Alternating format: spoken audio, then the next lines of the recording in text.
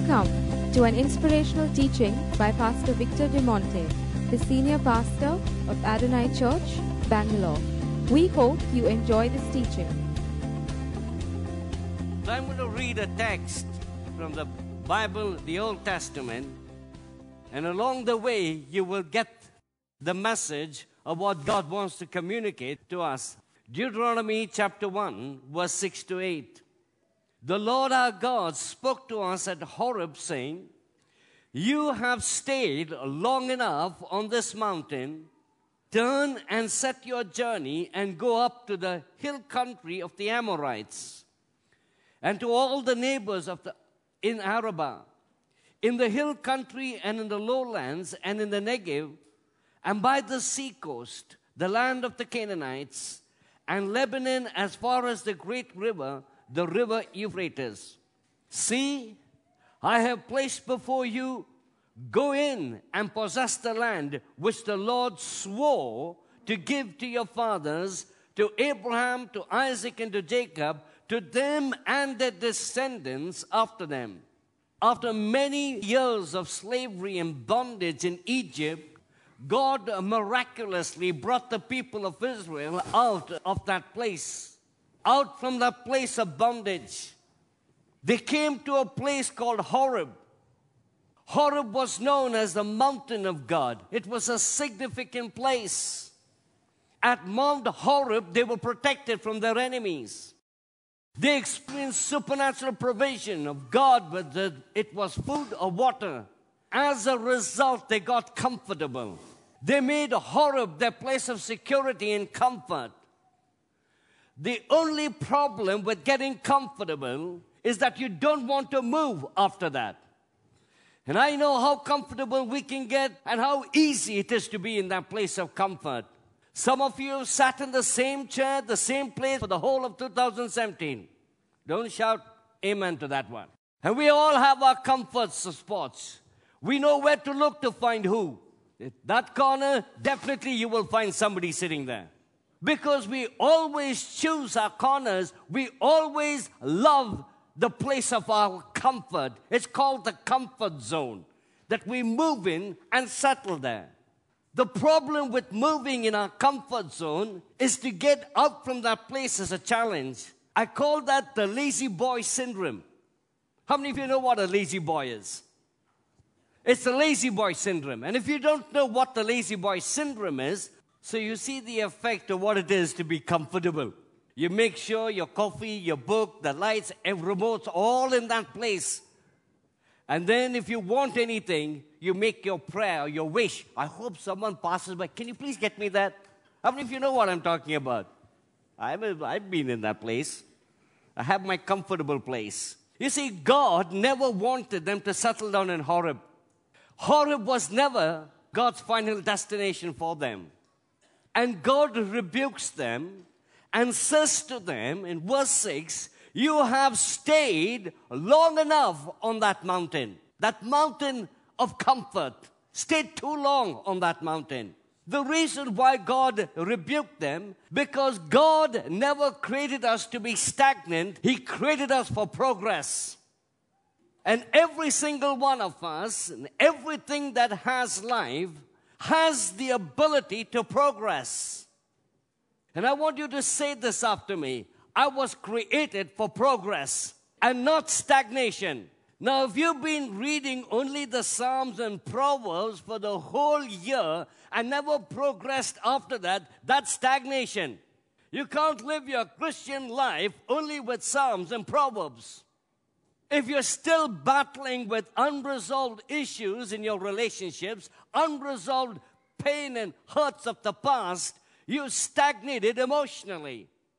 If you're still struggling with anger and addiction and facing the same problems, you've not progressed in your character. You've stagnated in your character. And God doesn't want you to be in that place. For too long, you've been on that mountain. And very often, we make excuses to remain on that mountain. Till God comes and speaks and says, "You have been too long on this mountain. It's time to move." The problem with stagnation It never takes you forward, it only takes you backwards. If you do not plan for progress, then you're planning for failure. You like to write that down? If you don't plan for progress, you plan to fail. Progress is always intentional. If you don't have the intent to progress, you will not progress. Progress comes with a definite intention and decision. The only thing that's automatic in life is complacency. You don't have to do anything. Just sit and be complacent. It comes automatically. And sometimes the biggest hindrance to our progress is our own negativity. How many of you want 2018 to be your year of progress? If you are serious about this, I'd like you to stand tonight. If you want to progress spiritually, financially, progress in the talents and the abilities that God's given you, mark 2018 on your calendar as the year of progress. And I want you to lift your voices up and pray and say, God, I want to move from this mountain of stagnation. You know where you've stagnated. In Deuteronomy chapter 1 verse 7, God gives the people two instructions. It says, turn and take your journey. The word take your journey is prepare for journey. There's always a preparation for progress. Progress needs preparation. He says, turn and take your journey, prepare your journey, and go to the mountains of the Amorites, to all the neighboring places. And in verse 6 says, see, I have placed the land before you. Two essential ingredients for progress. The first word is turn, and the second word is see. What are the two words? First one is turn, and the second one is see. They were heading in the wrong direction. That God had to speak to them and says, turn, you're looking in the wrong direction. You're in the wrong place. I don't know how 2017 has been for you. But if you find yourself in the wrong direction, if you find yourself in the wrong place at the end of this year, it's never, ever too late for you to turn. The first step to any progress is turn. And that turning starts mentally in our mind. We have a change of heart and change of mind to whatever's withholding you from progress. Turn. The New Testament has a word for that. It's called repentance, change of mind and change of heart. And God will call you to that place of taking the initiative to turn. Make that change in your mind. Don't be comfortable with the way you think. Don't be comfortable in that place of fear and insecurity. God wants you to go beyond that. He wants you to progress. Maybe turning could require you turning away from a wrong, bad relationship. It may be turning away from an addiction. It may be turning away from going the wrong way, the wrong direction, a wrong influence. Whatever it takes, make that turn tonight. Whatever it takes, take the initiative and say, God, I'm turning. I'm not going to stay in this place. I'm going to make that turn. And it starts with your mind. Progress is never easy. And that's why the Bible says, turn, prepare for journey, and go up to the hill country. There will be hilly areas of your life. There will be obstacles. But progress demands that you overcome all of those hindrances, the mountains, the hills, whatever comes in your way. You have a determination to overcome. If you want to progress in anything, it demands 100% determination, and it requires a dedication. Two things, determination and our dedication to progress. Every athlete, every man that's risen to the top, every person who's achieved anything, they committed themselves to progress, which demanded two things, determination and dedication. Demanded those things. What is it calls your attention for 2018? What are those areas that you need to progress? Put in that dedication and that determination. The good news is that God wants us to progress. The good news is He not only wants us to progress, He's committed to our progress. Even in the process, He's committed to us. And that's why the Bible says in Zechariah chapter 4, verse 6, not by my might or by power, but by my Spirit, says the Lord Almighty. And Zerubbabel replies to God saying, what are you, mighty mountain? Before Zerubbabel, you will become level ground. And that's a nice attitude to the obstacles that stand in your way to progress. What are you, you mighty mountain? It's not by our power. It's not by our might. It's by His Spirit, said the Lord, that He will give you the ability to overcome. He will give you the ability to progress. The same God that was with Moses is the same God who is with us. Do you believe that? The same cloud that was with them in the wilderness by day, the same cloud of fire that was with them by night is the same Holy Spirit, the same presence of the Almighty God manifest in us and around us. Can we draw strength with the fact that the God who was with them, who's still the God who's with us? That's where we get our strength from. The second important word is the word see. See. It says in verse 8, see, I have placed the land before you. The word see is a call for us to refocus. Whenever we lose the ability to see ahead of us, we miss direction. I always say there are two ways of living life. You can stand in a bus stand and say, I wish one bus will take me to some destination, and jump onto a bus, hoping it will lead you there. Or you know the bus will lead you to where you want to go. Did you catch that one? When you lose sight of the future, when you lose the ability to see ahead, we mess up the present. We get caught up with the unnecessary things, and that's what happened to them at Horeb. That God had to remind them of what was ahead. See the land. They're not yet gone there, but you need to see it before you get there. You got to see health before you can get there. You got to see spiritual growth before you can get there. Even the electricity is cooperating with me tonight. Can you see? What is it that you see in 2018? You don't sit there and say, I hope by the grace of God everything will go right. Hey, that's a hopeless hope. That's not even hope to be considered in the first place. Before they can get to the promised land, God demands them, see what I have in store for you. Because if you can't see it, you will miss it. And that's why calling our attention to turning and seeing is so important. Get away from the unnecessary stuff. Get away from the things that distract you from getting ahead in life. And start seeing things from God's perspective. Start seeing things with the eyes of faith. Not with fear of hopelessness and doom. See it the way God wants you to see it. He has a plan and He has a purpose for every single one of you. You don't get there till you see it first. That's the way God operates. You know, there are different ways people live lives.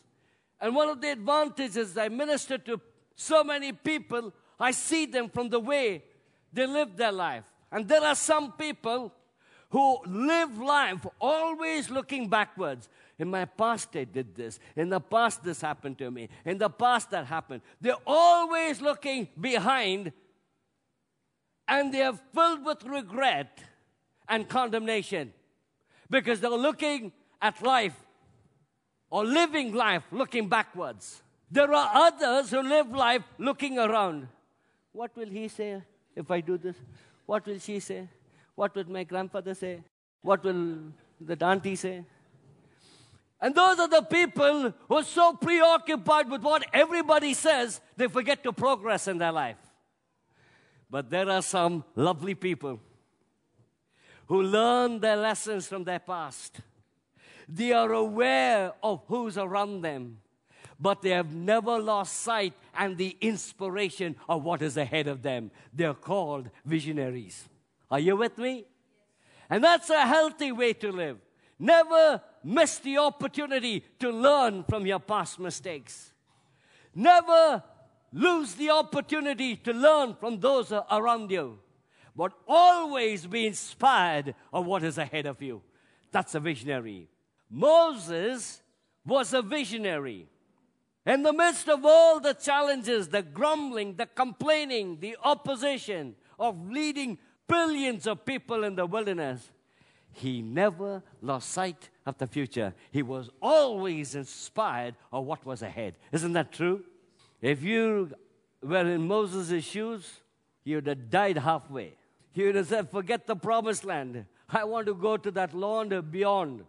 Moses stood out as an exemplary leader because Moses was led by his intuition while the others were led by their instructions. Two words, intuition and instruction. Can you say the two words? Intuition and instruction. And there are people always waiting for the instruction before they move. If you don't tell them to get up and move, they will sit there till eternity. They love to sit on their blessed assurance and go nowhere, hoping that Jesus will come. Till they get the instruction, no motivation. Someone has to put down 3 point. Do this. I got my 3 point. I got my instruction. Moses never lived by instruction. He lived by intuition. What is intuition? Intuition, in simple language, is the voice of God on the inside of you. It's that inspiration that comes from within. It's that nudge that comes by the Holy Spirit. Some people say it's a gut feeling. How many of you know what I'm talking about? You have that gut feeling right there in your gut. Now, that's not a biblical word. We'll make it biblical tonight. It's the voice of God in your spirit. When the Bible talks about the promised land, it's speaking about a place of prosperity. It's speaking about a place of much fruitfulness. It's speaking about a land of many opportunities. A place of God's favor and God's blessing. Can you see it tonight? I asked you a question. Can you see it tonight? And that's the promised land. That's what God intends for you. He came to give us life and life in abundance. He's throwing open opportunities before you. He's placing before you the opportunity to be fruitful than what you were in 2017. I was thinking about this message. Some of us would have come to the end of 2017 and said, thank God it's over. Shoo, it's over. And you want to come and thank God, 2017 over. We're not rejoicing because 2017 is over. We're rejoicing because the unexpected, the extraordinary, the mysterious is waiting for us in 2018. Somebody get excited and someone shout an amen. There are opportunities lying before you in 2018. There are open doors that are waiting for us to walk in 2018. Be inspired of what God has in store for us and waiting ahead of us. See it now and you will walk in it then. You know, everything that God created, He created with an intention to be fruitful. The first thing He said to Adam and Eve in Genesis 1:28, be fruitful and multiply. Be fruitful, multiply. He sowed it right in our genes, right in our spirit. The desire for fruitfulness, the desire for multiplication. Everything that God created, He created with an ability to be fruitful and multiply. Isn't it true? Every bird, every animal, every human being, everything that God created, He created with an inborn instinct to be fruitful. Can you please say this after me? God created me for fruitfulness. Can you say that again? God created me for fruitfulness and never for failure. Never for failure. You were born for fruitfulness. Fruitfulness is an unspoken expectation in every one of us. The times we celebrate are the times when we see fruit. Isn't that true? Something happens when there is fruit in our lives. I remember I was seeing an orchard. Someone took me to an orange orchard. I took out my camera and I was clicking. I couldn't forget that. It happened 2 years or 3 years behind. That picture's still in my mind. You know why? Because what I saw in that orchard were plenty of lovely orange fruit all over. What a sight. Now, if I went to that orchard and I saw trees, I wouldn't have been inspired to take out my camera and click photos. I see trees all the time. but it's fruit that inspires you. Isn't it true? In John chapter 15, familiar passage of Scripture, Jesus talks about the vine and the branch. He's the vine and we are the branches. And so often we get caught up with the vine and the branch relationship and we preach on that.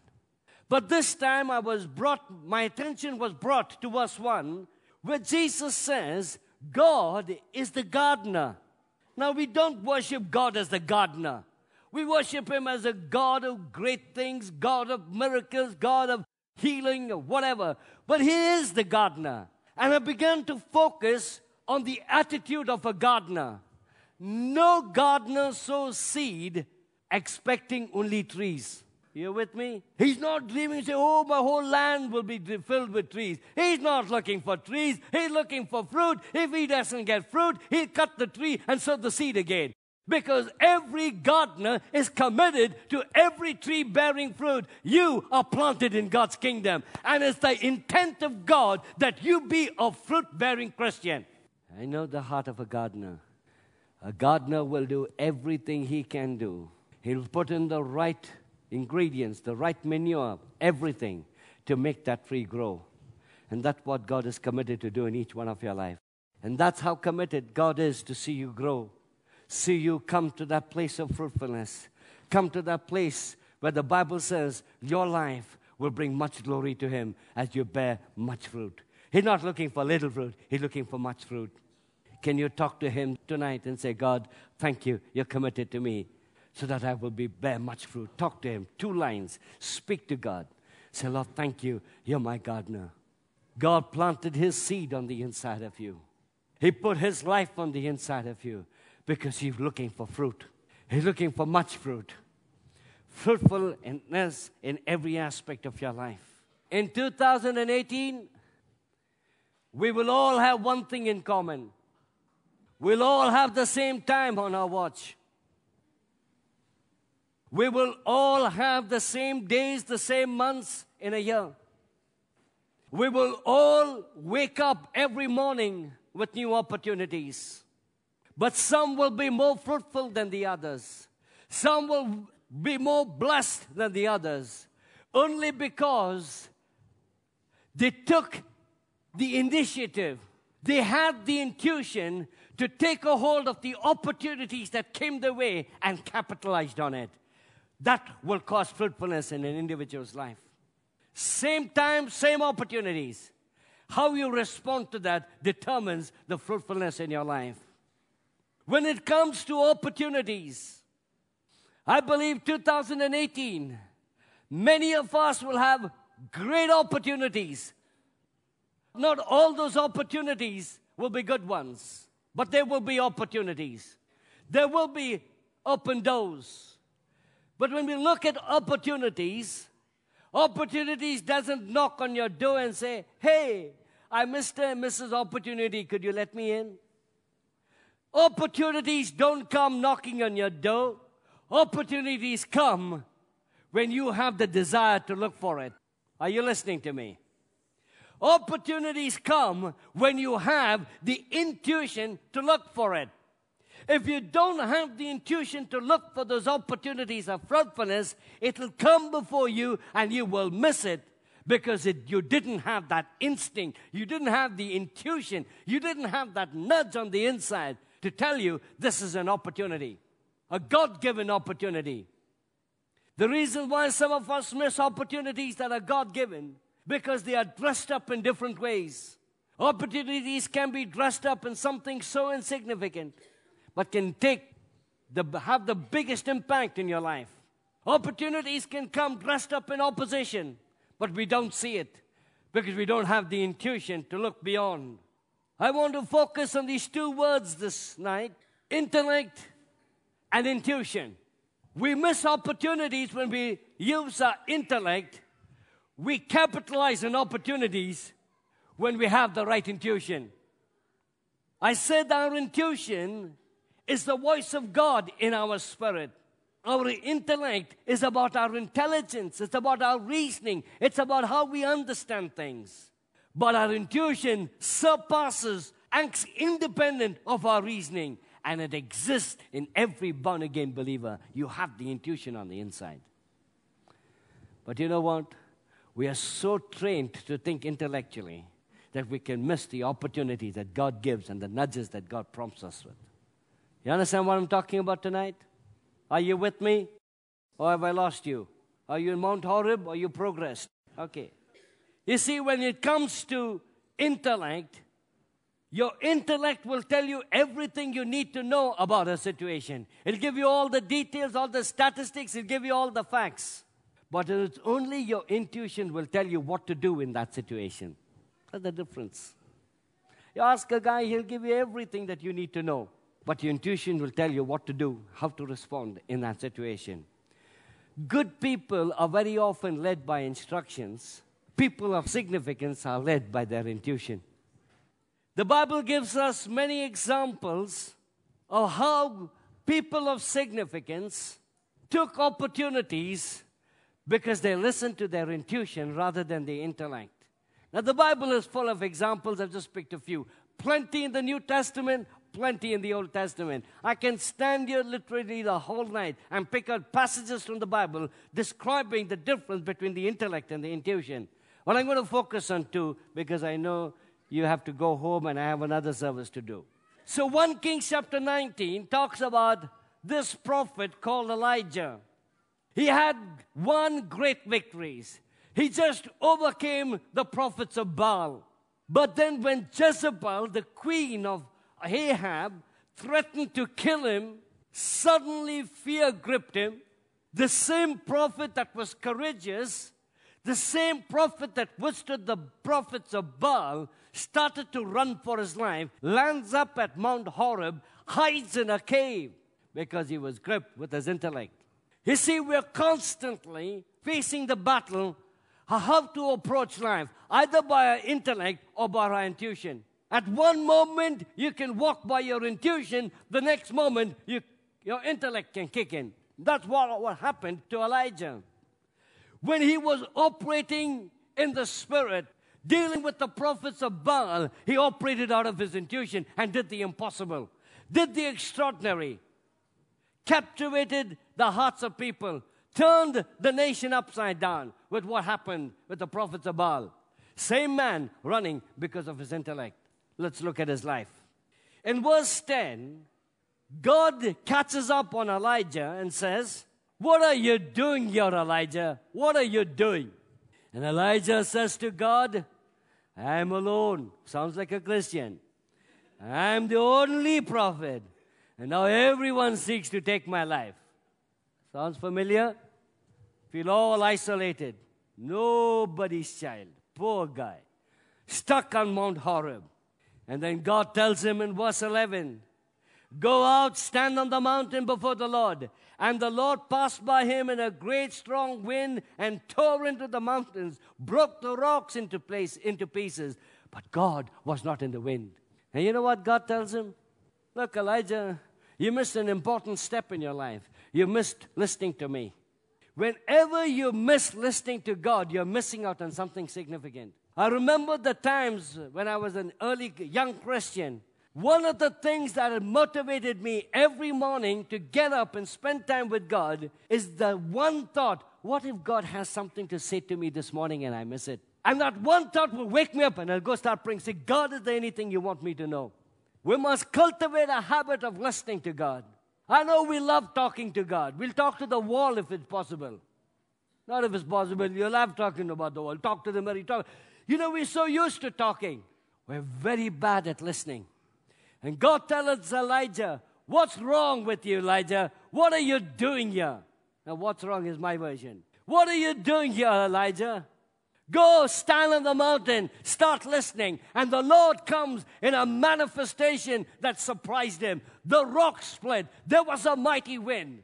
And Elijah's waiting for God to say something, but God was not in the wind. Goes on to say, "Then there was a great earthquake." And Elijah's thinking, now God must be saying something, but God was not in the earthquake.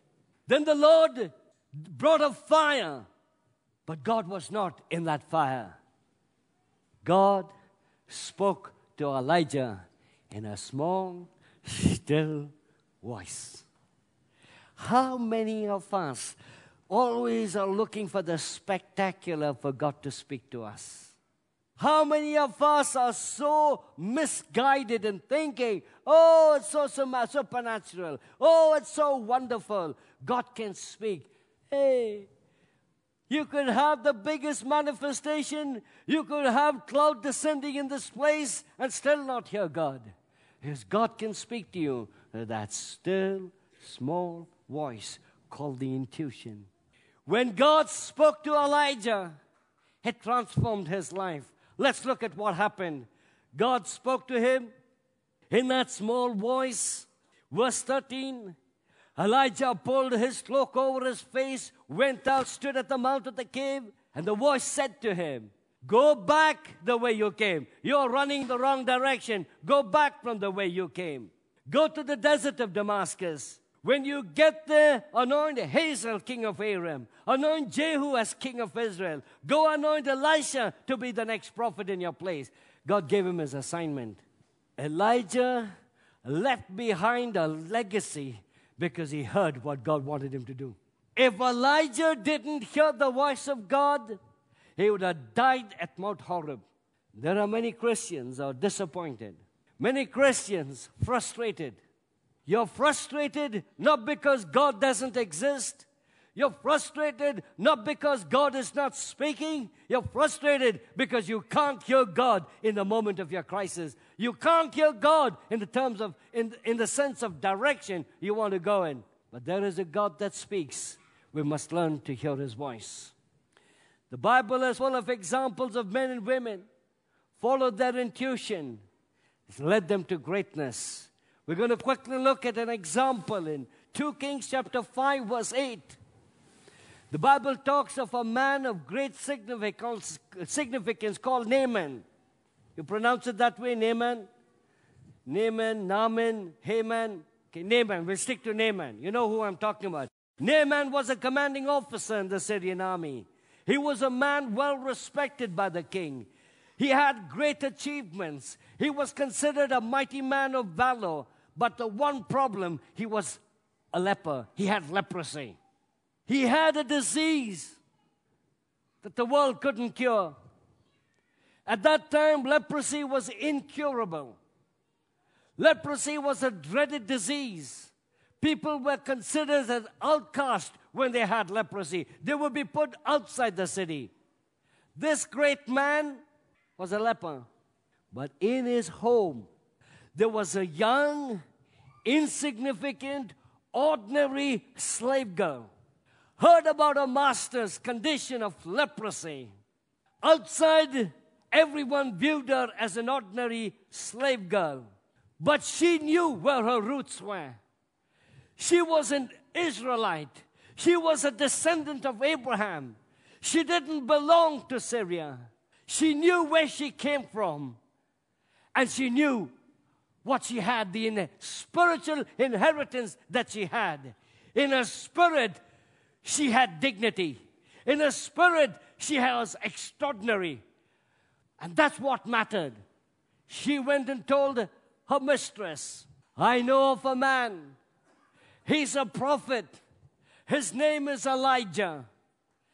And he could heal your husband of that incurable disease.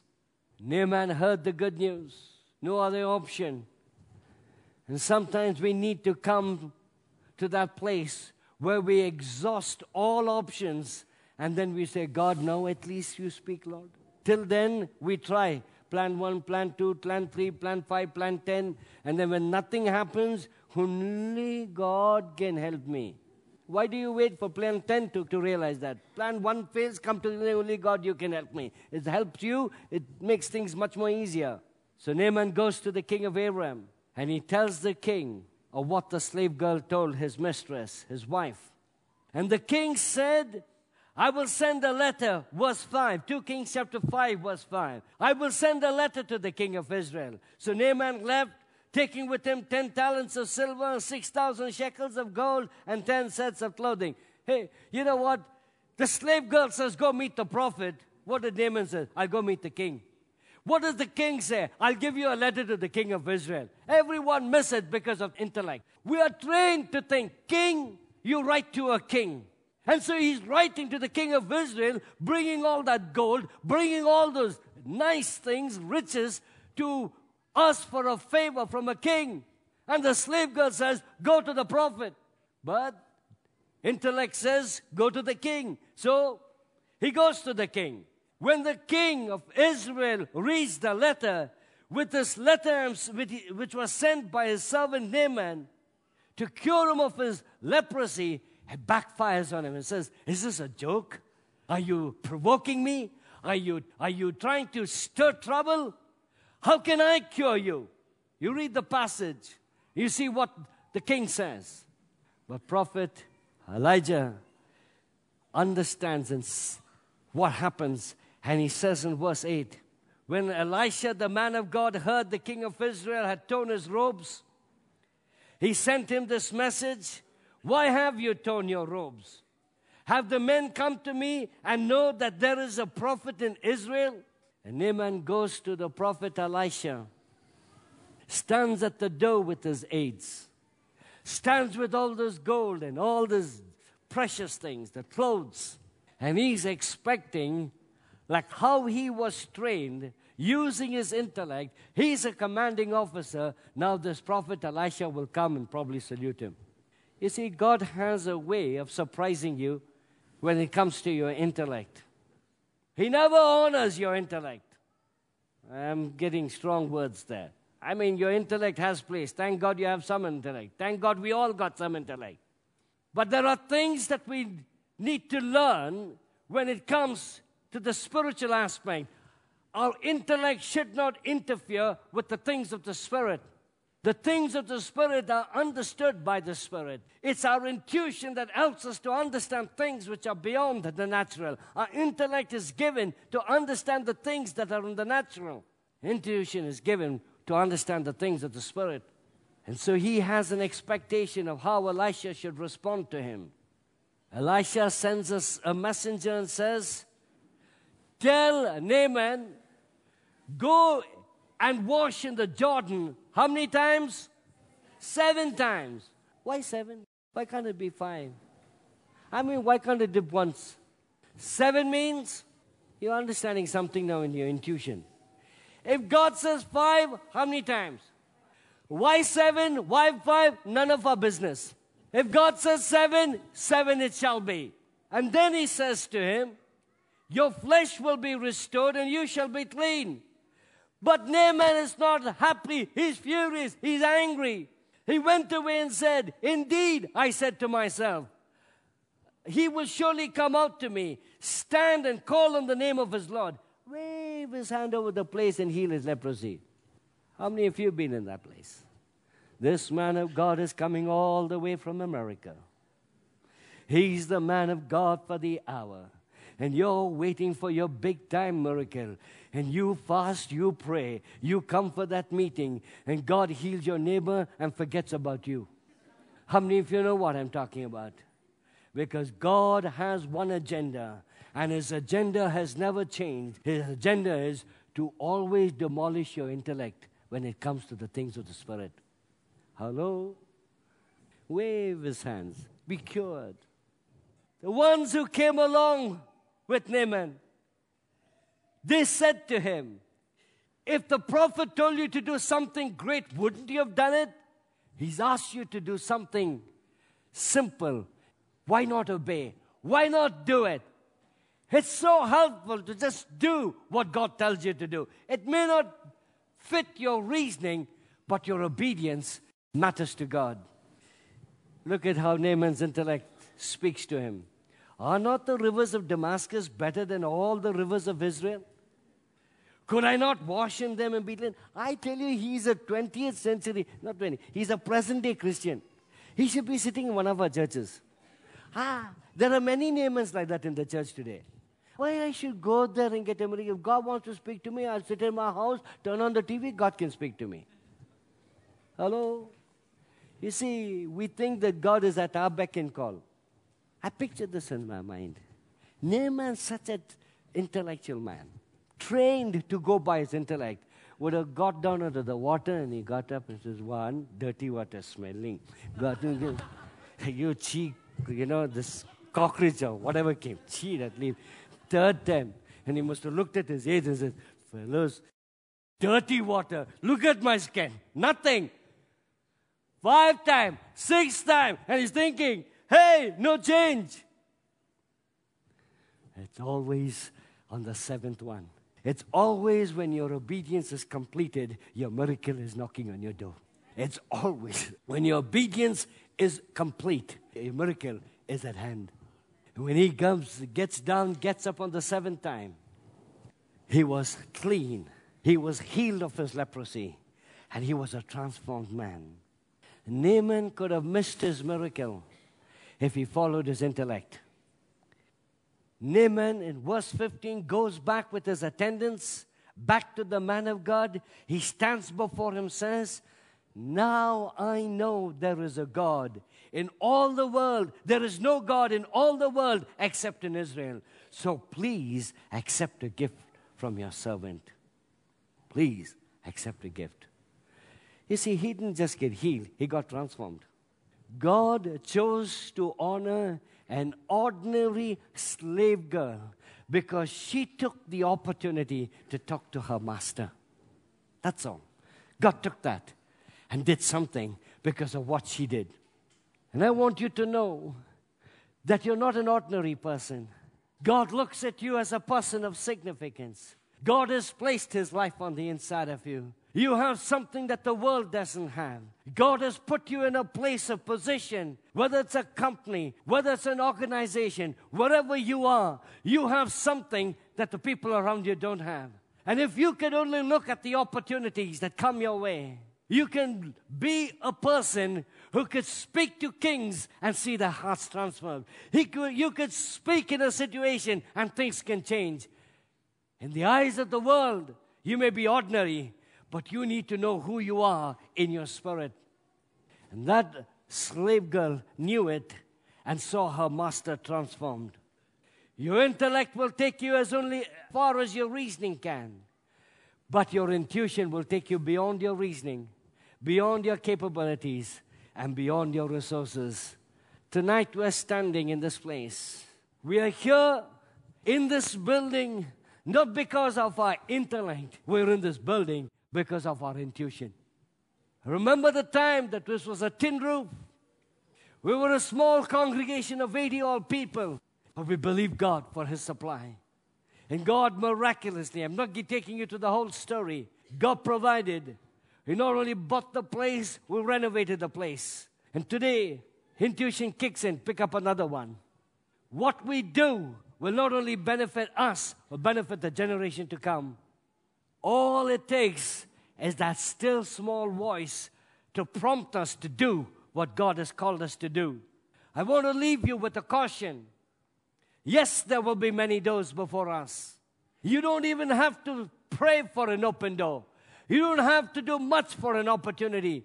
God will bring those opportunities. You need to have the intuition which one is from God and which is not. Many Christians go by this philosophy, open doors. And I learned from my lecturer in Singapore. He said this to me that stayed in my mind. Not all open doors are from God. Open doors can also be the enemy's trap. And I need to tell you that we need to mature from, any open door must be from God. No, not necessary. And I'll tell you about one person who saw an open door that brought him his ruin. We see that in the same chapter 5, 2 Kings chapter 5, 20. It talks about a person called Gehazi. You familiar with that word, Gehazi? Can you say the word Gehazi? You familiar with that? He was a servant to Elisha. And the servant of Elisha, the man of God, took my master, and he says this, spared Naaman the Syrian, while not receiving from his hands what he had brought. But as the Lord lives, look at how he takes the Lord's name. As the Lord lives, I will run after him and I'll take something from him. And you learned the story. Naaman was so blessed with his healing, came with all the gold, came with all the benefits, laid it before Elisha, and Elisha says, I don't want any one of your gifts. This is the work of God. Gehazi, the servant, hey, my master let him off too easy. Surely as the Lord will, I'll run after him. I will take something and see how he takes it. It says, and Gehazi pursued Naaman, verse 21. When Naaman saw him running after him, he got down from his chariot to meet him and said, is all well? And he said, all is well. My master has sent me. First lie. Or my master has sent me, saying, indeed, just now 2 young men of the sons of the prophets have come to me from the mountains of Ephraim. Please give them a talent of silver and 2 changes of garments. So Naaman said, please take 2 talents. And he urged him, bound 2 talents of silver in 2 bags with 2 changes of garments, handed them to 2 of his servants, and they carried them on ahead of him. And when he came to the citadel, he took them from their hand, stored them away in the house, and then he let the men go, and they departed. Can you see what he says? He took all of that, went to the house, secret corner, hid it all. And then he stands before the prophet Elisha and says to him, before his master, and Elisha says, where did you go, Gehazi? Your servant did not go anywhere. See how we compromise when we run after gold. See how gold can influence a person's life, influence their motives. Then he said to him, Elisha said to him, did not my heart go with you when the man turned back from his chariot to meet you? Is this the time to receive money and to receive clothing, olive groves and vineyards, sheep and oxen, male and female servants? Therefore, listen to this, the leprosy of Naaman shall cling to you and your descendants forever. Not only he was affected, his descendants, his children's children were afflicted with leprosy. And he went out from his presence as a leprous man, as white as snow. All because Gehazi saw an opportunity in his intellect. He saw an opportunity to be rich. He saw an opportunity where he could take something that he didn't do or didn't even deserve. And he ran after it. And he became a leper. He not only got Naaman's gold, he got Naaman's leprosy. I want to draw in conclusion a comparison between the slave girl and Gehazi. 6 points, comparison. If you're quick in taking notes, you can do it. Gehazi was a man of significance. He was a servant to this prophet Elisha. But he had an attitude of a slave, running after money. Fabricating lies rather, in order to get money. Attitude of a slave. How many times there are people of significance, but an attitude of a slave? But the girl was an ordinary slave, but she had an attitude of great significance. Gehazi set his heart on gold by following his intellect. The slave girl set her heart on God and followed her intuition. Gehazi thought about himself, but the slave girl thought about her master. Gehazi followed his intellect and became a leper for the rest of his life. The slave girl followed her intuition and transformed her master for the rest of his life. Let me conclude. Gehazi died as a leper in dishonor. The slave girl, her name is not even mentioned in the Bible, but she would have died with dignity and honor because of what she did. An ordinary slave girl. Never despise who you are. Never despise the place where you are. God can do extraordinary things through a man and a woman who listens to their intuition. Your intellect will take you to this far. Your intuition will take you from the ordinary to the extraordinary. And God says this to his people in Isaiah chapter 55 verse 8. Listen. For my thoughts are not your thoughts, nor are your ways my ways, says the Lord. For as the heavens are higher than the earth, so are my ways higher than your ways, and my thoughts higher than your thoughts. If there's anything that Jesus said to the people in his time, you will constantly hear this phrase in the gospel.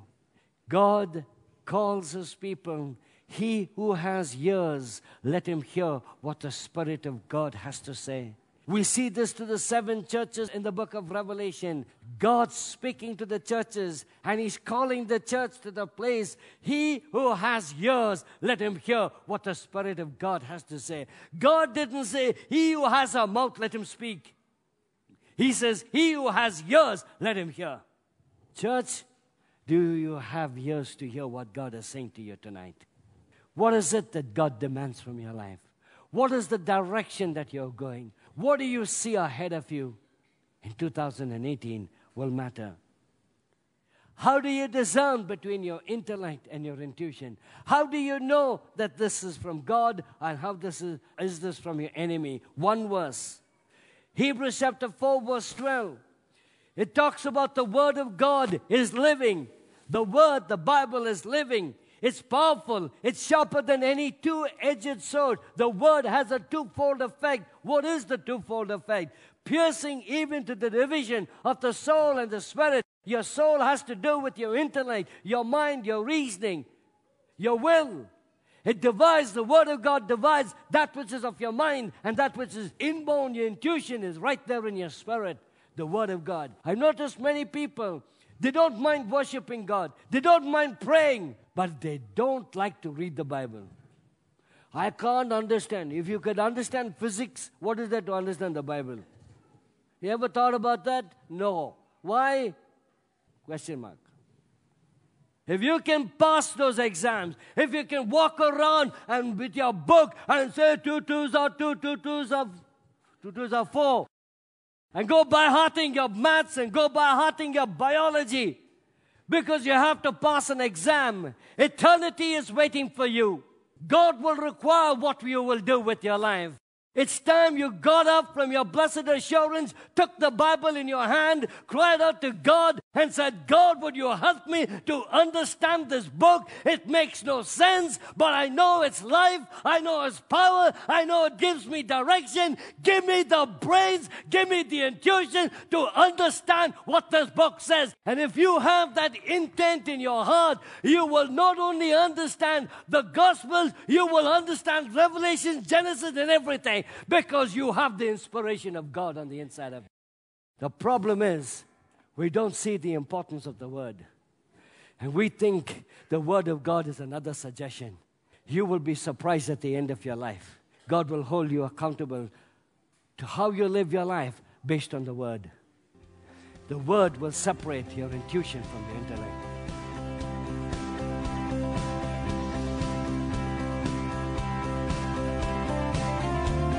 Thank you for listening to this message.